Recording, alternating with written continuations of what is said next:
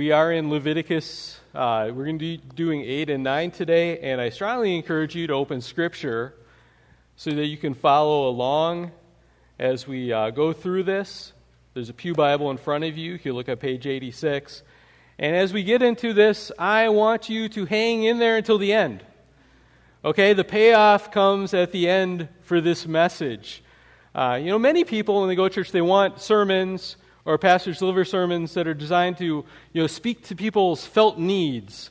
What is their most pressing concern at the moment? And the problem is that oftentimes our surface needs are not exactly the same, are not the same as our deep needs, our real needs. I mean, sometimes the needs that people feel the most, it might be just you're thinking, well, what should we make for lunch? Okay, that's something, but that's not that might be on the surface, but that's not your deepest need that you have. And sometimes people look at passages in the Bible and they find things boring. And I need to tell you that when people find the Bible boring, it is not because the Bible is boring. Because the Bible is not boring. It isn't. The problem, which is at the heart for all of us, is that we find God boring. And He is not. And you'll see that He is not. And that's part of our actual deepest need, is that our hearts are not captured by the Lord the way that they should be. We are not impressed by Him. Our deepest need, part of it is that we view God as boring. We view God as just as common, as ordinary, a God that can be treated just casually or treated not at all. Most people do not believe in a God that they tremble before. They believe in some kind of God that is not worthy of inspiring fear and awe and amazement. But the true God is holy and awesome and inspiring. And so in this message, we're praying that God would illuminate this to us so that, because these chapters are a great antidote to that way of thinking. But you need to stick with us. You need to engage your mind and your thinking and your God-given imagination to picture everything that is going on and hang in there. And here's the thing.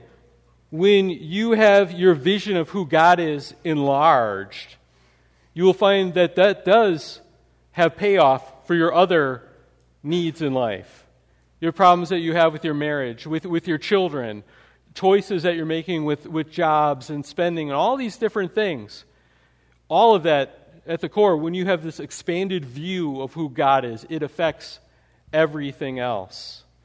So let's look at this. We've been in the book of Leviticus, so we're going back in time about 3,500 years into the desert in Sinai here. And in chapter 8 that we're going to be looking at, we're going to see that Aaron and his sons are ordained as priests. So God is, through Moses, led the children of Israel out of Egypt. He's told them how to construct the tabernacle, this portable place where they're supposed to meet with the Lord and offer these sacrifices.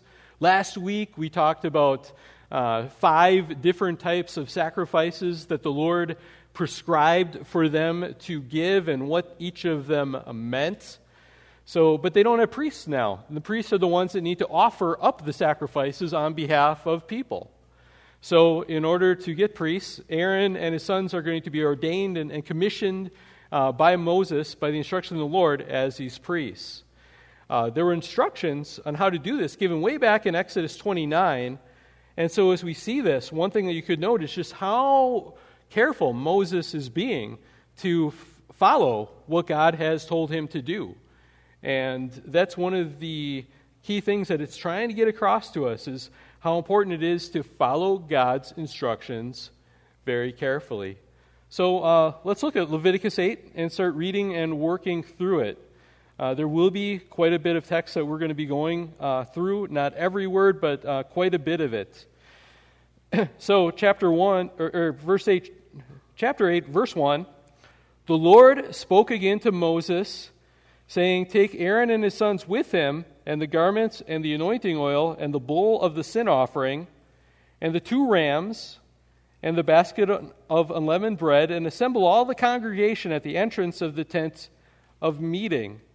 And Moses did as the Lord commanded him, and the congregation was assembled at the entrance of the tent of meeting. So even in there, 2 things to notice. Again, we see this is the Lord giving these instructions.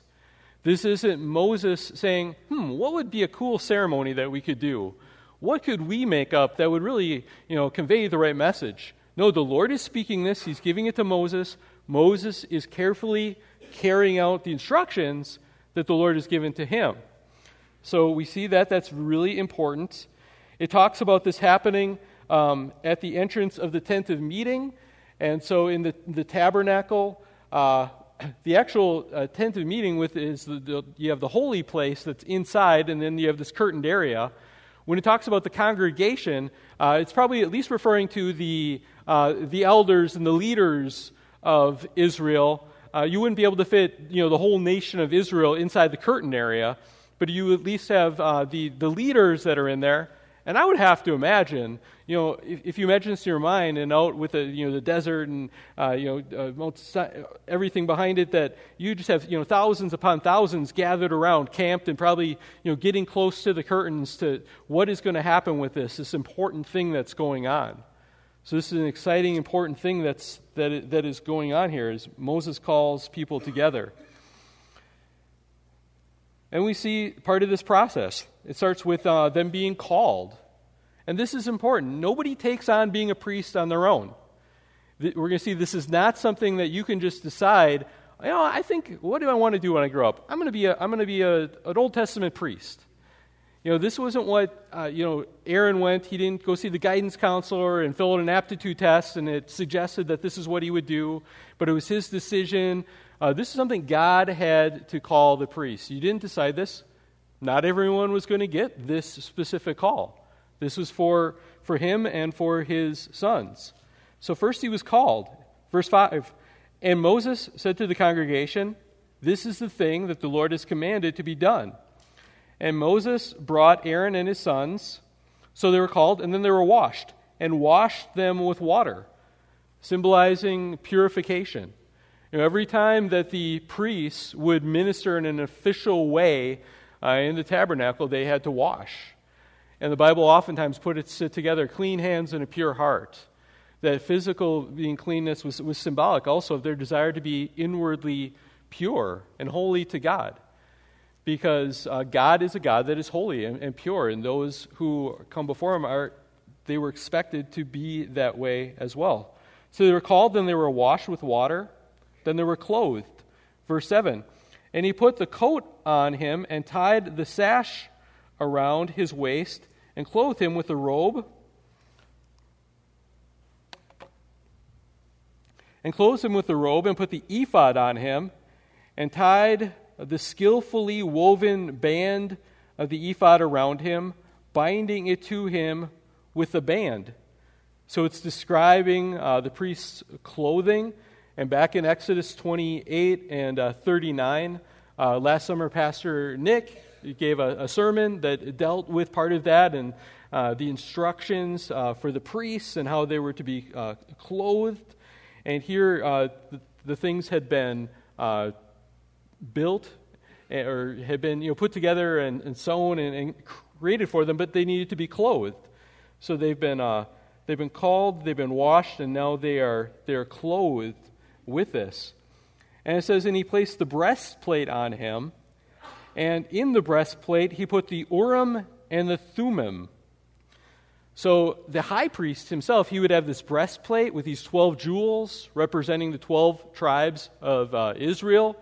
And then there were these 2 mysterious things, the Urim and the Thummim, which were these 2 other stones that were attached in some way to the priest's garment or to the breastplate. And other times in Scripture, it talks about them using these stones to inquire of the Lord. So there was some kind of prophetic communication capabilities that these had. And there's theories of actually how this worked. And it could be that the priest would ask questions of the Lord, and possibly one would glow for yes, and maybe the other would glow for no. We don't know exactly how it works. It's kind of a mysterious thing. But it talks about them a few times in Scripture. I mean, where are these things now? That's a question for Indiana Jones. Okay?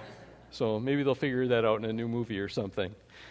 So they put this on Aaron, especially. His sons get special garments, but Aaron he's the high priest, so he gets the most of it.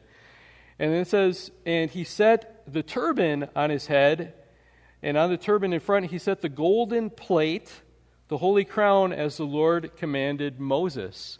So on his head he's wearing this turban, and in Exodus it tells us there was a golden plate on it, and on the plate was engraved the words, "Holy to the Lord."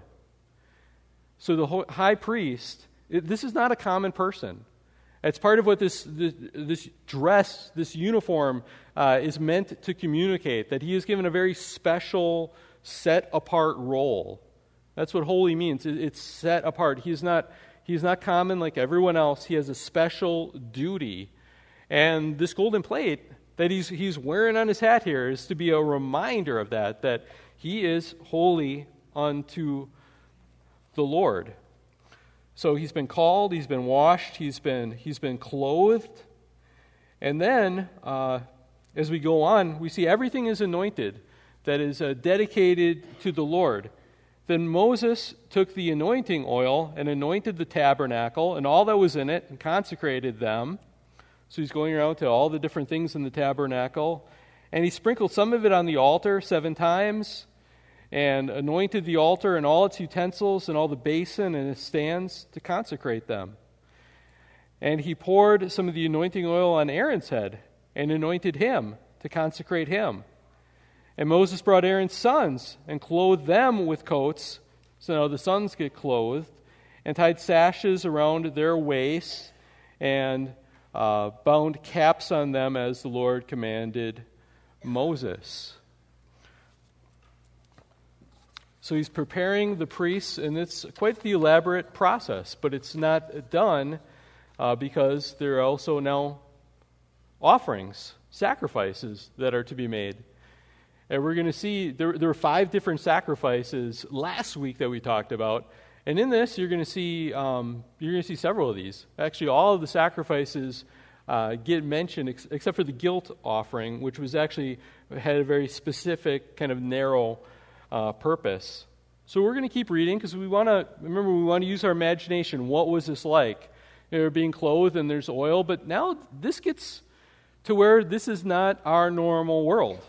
Most of us aren't seeing animals sacrificed and smelling the scent of burning flesh of animals. But this is what's going on in a big way here, and part of what it was going to take to anoint them as priests. So we keep reading. Then he brought the bull of the sin offering, and Aaron and his sons laid hands on the head of the bull of the sin offering. Remember, that was to identify with it. And he killed it. And then Moses took the blood and with his fingers and put it on the horns of the altar. So on the altar there were these kind of metal horns, and they put the blood there. Moses is temporarily acting as a priest because there was not Aaron and them, they weren't priests yet. So Moses had to temporarily fulfill this role until Aaron and his sons could take over as the Aaronic priesthood. And his family line would be the priests kind of after that. And with his fingers he put it on the horns of the altar and around it, and purified the altar, and poured out the blood at the base of the altar, and consecrated it to make atonement for it. And so this is the sin offering. It was used to purify things from special sins. And he took all of the fat that was on the entrails, and the long lobe of the liver, and the 2 kidneys with their fat. And Moses burned them on the altar. But the bull and its skin, and its flesh, and its dung, he burned up with the fire outside the camp, as the Lord had commanded Moses. Then he presented the ram of the burnt offering, and Aaron and his sons laid their hands on the head of the ram, and he killed it. And Moses threw the blood against the side of the altar.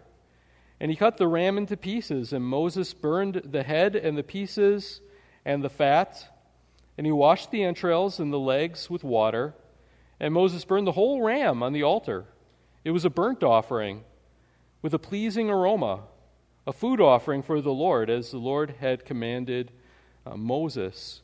So again, this was the burnt offering. And the burnt offering, there wasn't some that was eaten by the priests or the people.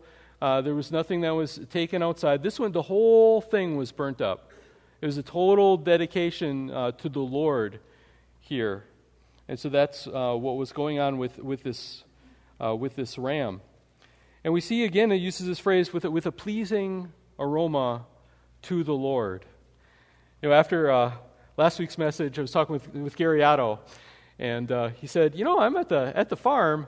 We have to incinerate, animals, and it's not actually a pleasing aroma.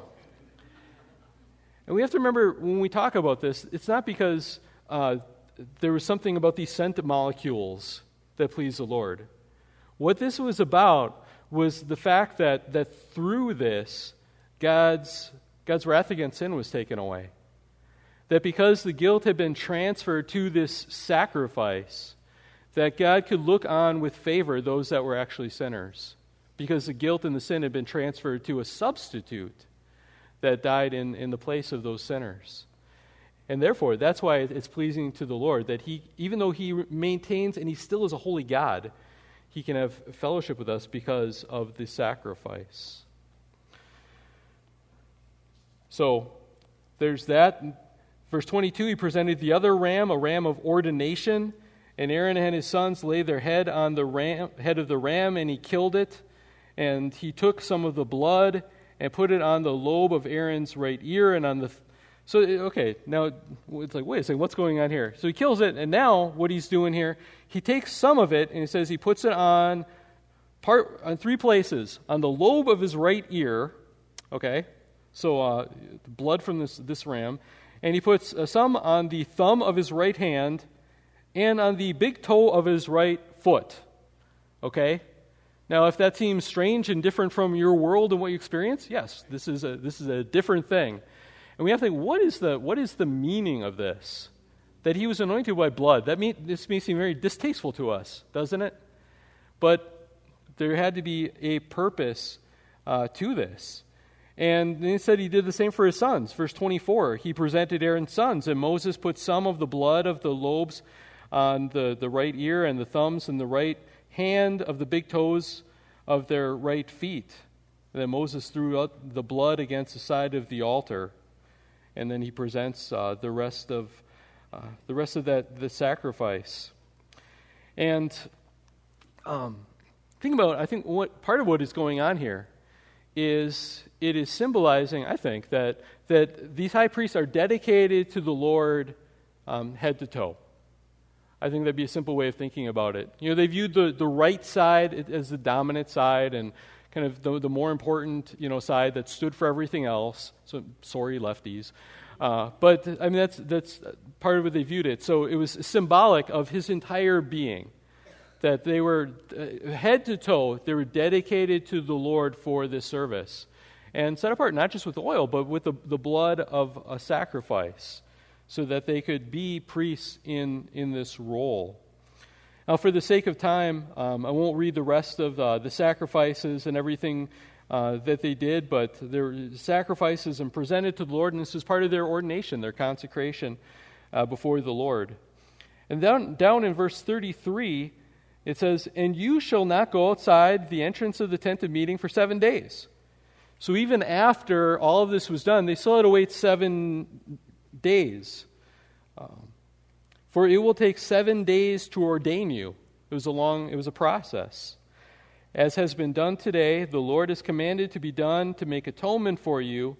At the entrance of the tent of meeting, you shall remain day and night for 7 days, performing what the Lord has charged, so that you do not die, for so I have been commanded. And Aaron and his sons did all the things that the Lord commanded by Moses. So they remained in the curtained-off enclosure for 7 days. I think there's a lesson for that too. Sometimes we think we just want everything now, and we just want to be able to jump into everything, but sometimes things do take time before we're ready for it. And sometimes just the Lord's process of working in and through us takes time. Even after Paul was saved, there was time and a period before he was used in his ministry. Gordon Wenham, in his commentary in Leviticus, writes this. He says, "A man may defile himself in a moment, but sanctification and the removal of uncleanliness is generally a slower process." We can make a sin in a moment that can defile us and get us into all kinds of trouble. And the Lord can forgive us and forgive us quickly. But sometimes the process of restoring us, of cleansing us, of getting us back on our feet, it's a process.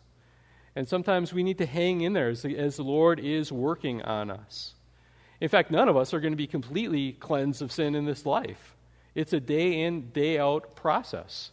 And that's why we stay in God's Word. That's why we gather together as a church. Part of the reason, not the whole thing, is because God is not done with any of us. If you are the Christian that is the furthest along of anyone here, God is still not done with you. You're not even close to what you will be in glory. But God is active, and He is at work. So that's chapter 8. So getting them ready, and now they're ready, and after this week of 7 days on the 8th day, now they're finally ready that Aaron and his sons can offer their first sacrifices. And we're going to see that there's 2 sets of sacrifices. The first set is again, for them specifically. They're offering sacrifices for themselves. And then there's going to be sacrifices then they make for the people. Okay, so looking at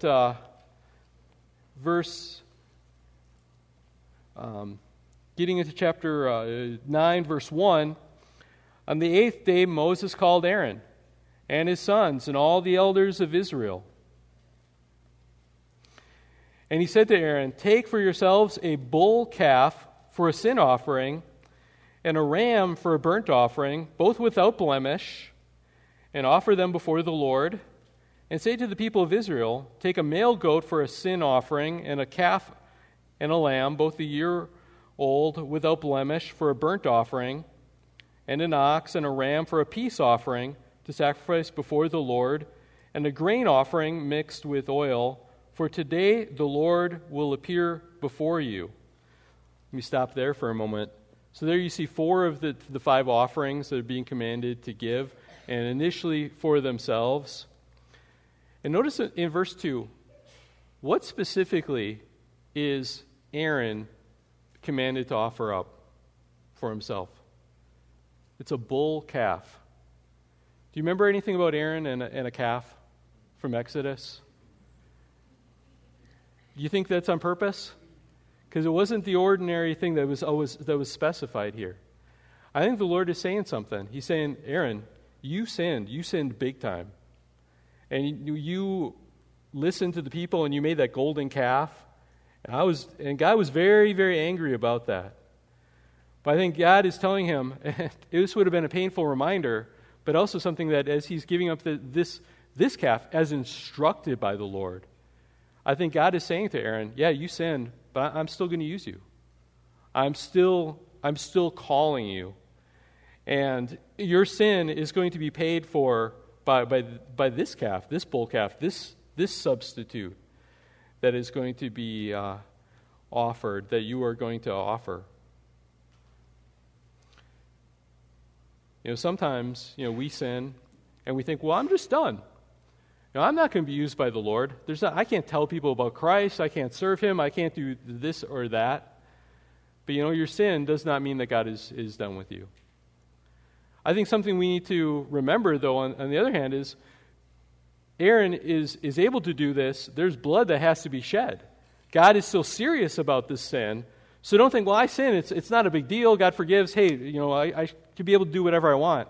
And there might be some things that from both a spiritual and a practical standpoint, that there might be some doors of ministry, that particular ones that are not open anymore. But God is still calling you to serve Him. If you are here and you are a Christian, that is still your mission and purpose in life.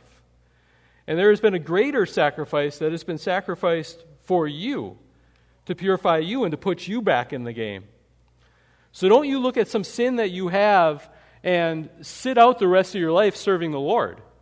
You repent of that, you go to Him, you claim the blood of Jesus Christ, and you get back in the game serving Him in all the ways that He calls and tells you to do, fulfilling the Great Commission, helping to make disciples of Jesus Christ in this world. And it says in verse 4 and 6, it talks about that the Lord is going to appear, that the glory of the Lord may appear to you. This is going to happen so that the glory of God will appear to them.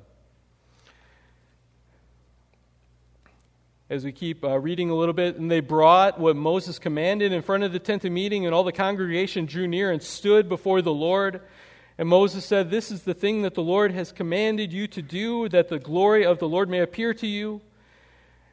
Then Moses said to Aaron, "Draw near to the altar and offer your sin offering and your burnt offering, and make atonement for yourself and for the people, and bring the offering of the people and make atonement for them as the Lord has commanded." And then it describes Aaron fulfilling this and making these offerings, first for himself and then for the people. For the sake of time, you'll have to read the details on that on your own. But one thing that we need to stop and we need to consider, as we ask God to show us Christ in this. Aaron is made the high priest, and his line will be the priests of the Old Testament, of this old covenant, under the Mosaic law code. He didn't choose this for himself. God chose him and put him into this.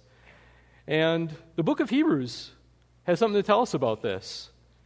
You can keep your thumb in Leviticus, but turn over to Hebrews chapter 5, if you would. If you're using a Pew Bible, you can find it quickly on page 1003.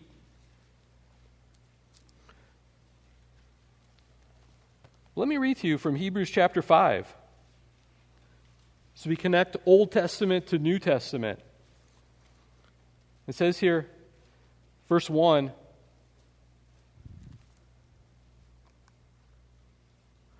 "For every high priest is chosen from among men and is appointed to act on behalf of men in relation to God, to offer gifts and sacrifices for sin." So for Aaron and his priesthood, one of the first things we see is that the function of priests is described here. They're go-between between God and man. They offer sacrifices on behalf of men, on behalf of human beings. It says, "He can deal gently with the ignorant and wayward, because he himself is beset with weakness. Because of this is talking about Aaron and those type of priests, is obligated to offer sacrifices for his own sins, just as he does for those of the people. And no one takes this honor for himself, but only when called by God, just as Aaron was." So two other things we see. Aaron was a sinner. That's why he needed to offer sacrifices for himself before he could offer it for others. And we also see that Aaron and then his descendants were chosen by God for this. If I was there in Old Testament times, it wouldn't be me. I would not qualify as a priest. So we see this, but then chapter 5 goes on and then talks about Christ. Verse 5, it says, "So also Christ did not exalt himself to be made a high priest, but was appointed by him who said to him, 'You are my son, today I have begotten you.' And he said in another place, 'You are a priest forever after the order of Melchizedek.'" And this isn't referring to Christ coming into existence, but to him being anointed as a priest, as the Messiah. So looking at these three things in reverse order, Jesus is chosen by God the Father as our high priest. We don't have a priest like Aaron. We have Christ as our high priest. And then, Flip over to Hebrews chapter 7, verse 23. A little more we can take a look at. It says, the former priests were many in number because they were prevented by death from continuing in office. Aaron and his sons, they wouldn't live forever. There needed to be new ones. But he holds his priesthood permanently, Jesus, because he continues forever. Consequently, he's able to save to the uttermost those who draw near to God through him, since he always lives to make intercession for him. And for it was fitting, it says, that we should have such a high priest, holy, innocent, unstained, separated from sinners, and exalted above the heavens. He had no need, like those high priests, to offer sacrifices daily, first for his own sins and then for the people. So Jesus, he did not need to offer sacrifice for his own sins because he didn't have any. He is the sinless Savior. That's why Aaron and his priesthood, although important, was never perfect. And it was never meant to be perfect. It was meant to point ahead to the ultimate high priest that would come, the one that comes without sin and can enter God's presence without needing for his own sins to be cleansed. And instead of a repeated sacrifice that Jesus acted on our behalf before God, this is what priests do, offering not something else, but himself. Jesus gave himself as the sacrifice, as this blood sacrifice. And it's one sacrifice for our sins. It goes on in Hebrews and says, and then for the people, since he did this once for all, when he offered up himself. For the law appoints men in their weakness as high priests, but the word of the oath, which came later than the law, appoints a son who had been made perfect forever. Jesus offers himself as our high priest. But then back in Leviticus, it's not over, because you have the great conclusion to all of this. And we see that what happens, the offerings are presented and they're laid on the altar and they're going there. And then the Lord signifies that he has accepted these offerings.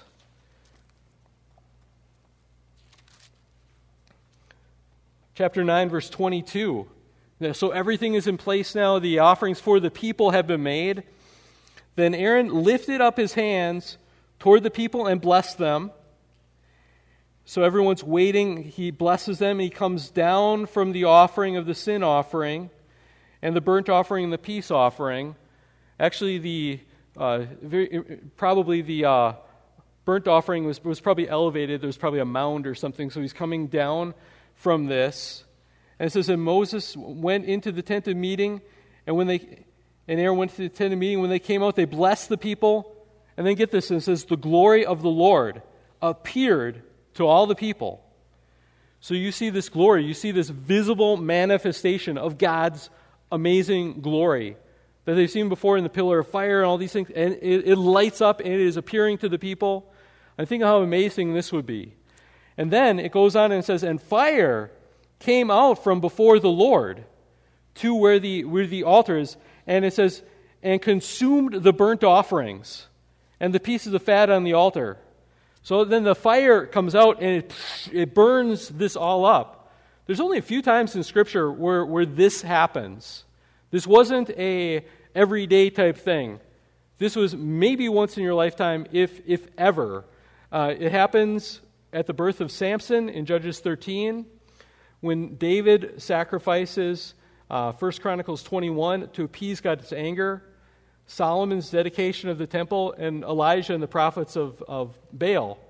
And here, this is not an unusual thing, but this is communicating that God is in this, and he has accepted this. And look how the people respond to this. It says, okay, no one was bored, no one was nodding off at this point, okay, because fire is coming out from, it's laying, and then fire is coming.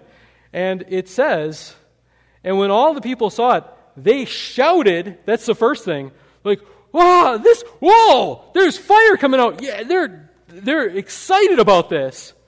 And then I think they dawned on them that fire is coming out. And this was terrifying. This was something that made them tremble. And they went from shouting and with excitement to trembling. And it says they shouted and they fell on their faces before God. This is the holy God that we worship. Okay, this is the not boring God that exists. The God that if we see who He is, He fills our hearts with praise, and He causes us to tremble and fall before Him in a healthy way, in the healthy fear of the Lord as we go before Him. And that's how they responded. And I need to ask, are you bored by God? You need a God that is holy. You need to see that the real God, this is how God is. For Him to capture your heart, to capture your imagination as you go through life and you think about God and you think about Him in every decision that you make, that is this amazing, inspiring. You catch a glimpse and you fall on your face in worship and in proper fear and reverence to Him. We need to have the view of our God enlarged and enlarged. And as much as we're able to enlarge it in our mind, it's still not large enough for the God that is actually there and actually exists. The real God is weighty. The real God, His existence means everything to us. He is the God that ought to be the central focus and with the gravity of everything in our existence. And you need a mediator to approach a God like this. Because just as this fire consumed this offering, the God we worship is a consuming fire. And if we approach a God like this without a proper mediator, I mean, that's like going into the center of the sun with no heat shield, okay? I mean, it's not going to be good. We don't approach God casually. This is a God that to approach Him, and He wants us to approach Him, but there needs to be a mediator, a go-between, a right sacrifice to us, and an offering that is acceptable. This offering that they gave, this pointed ahead to the ultimate offering. And this shows that God accepted this. Because you can't just make up any offering you want. An offering that is not accepted by God is worthless. If people are making up their own religion, they're making up their own thing, I'll do this for God, and He'll accept me because of my good works or this or that. Any offering that is not required by God and accepted by God is just worthless, wasting our time. We think about the one that has offered Himself for us. Because what is more important than Aaron's offering being accepted is that Christ's sacrifice, His sacrifice on the cross, was accepted for us by God. And we know that, the way God responded, and ultimately by the resurrection of Jesus Christ that validates Christ's offering is accepted. And it's accepted for anyone that puts their trust in Jesus Christ. God is able to completely accept and completely save those who draw near to this God through Jesus Christ. It's the same God, Old Testament, New Testament, today. And I couldn't help but think about this. Aaron, they had blood put on their ear. They had blood put on their thumb. They had blood put on their toe. Okay, just this little symbolic. Christ on the cross, He was drenched with blood.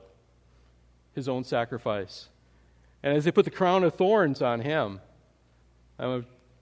His head, His ears would have been covered in His blood that was given for your sin. As they drove the nails into His hands and his thumbs, and the rest of them covered with blood. And as they put the nails into His feet, His toes, head to toe, Jesus Christ being given as a sacrifice to you. As amazing it is to think about this and picture this and think what would it be like and if the glory of the Lord appeared here and fire came out. What is really more amazing? Fire and glory from the Lord, which literally really happened. Or Christian, that you can say in your heart, that the Son of God loved you enough to be the sacrifice for you in your place. Let's pray. Lord God, we thank you for what you've taught us. And as we think about just all the complexity that went into Aaron being ordained and their sacrifices and all of this, it teaches us about what a difficult thing is to approach a holy and awesome God like you.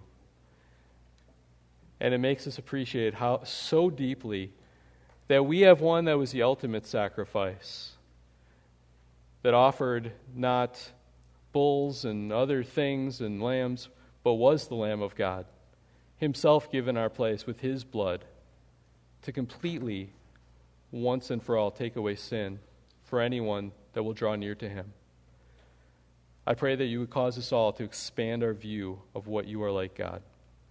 I pray for anyone here that has not drawn close to God through Jesus Christ, that you would call them in their heart and that they would do so. Let us praise you with our whole lives. You are worth it. In Christ's name we pray. Amen.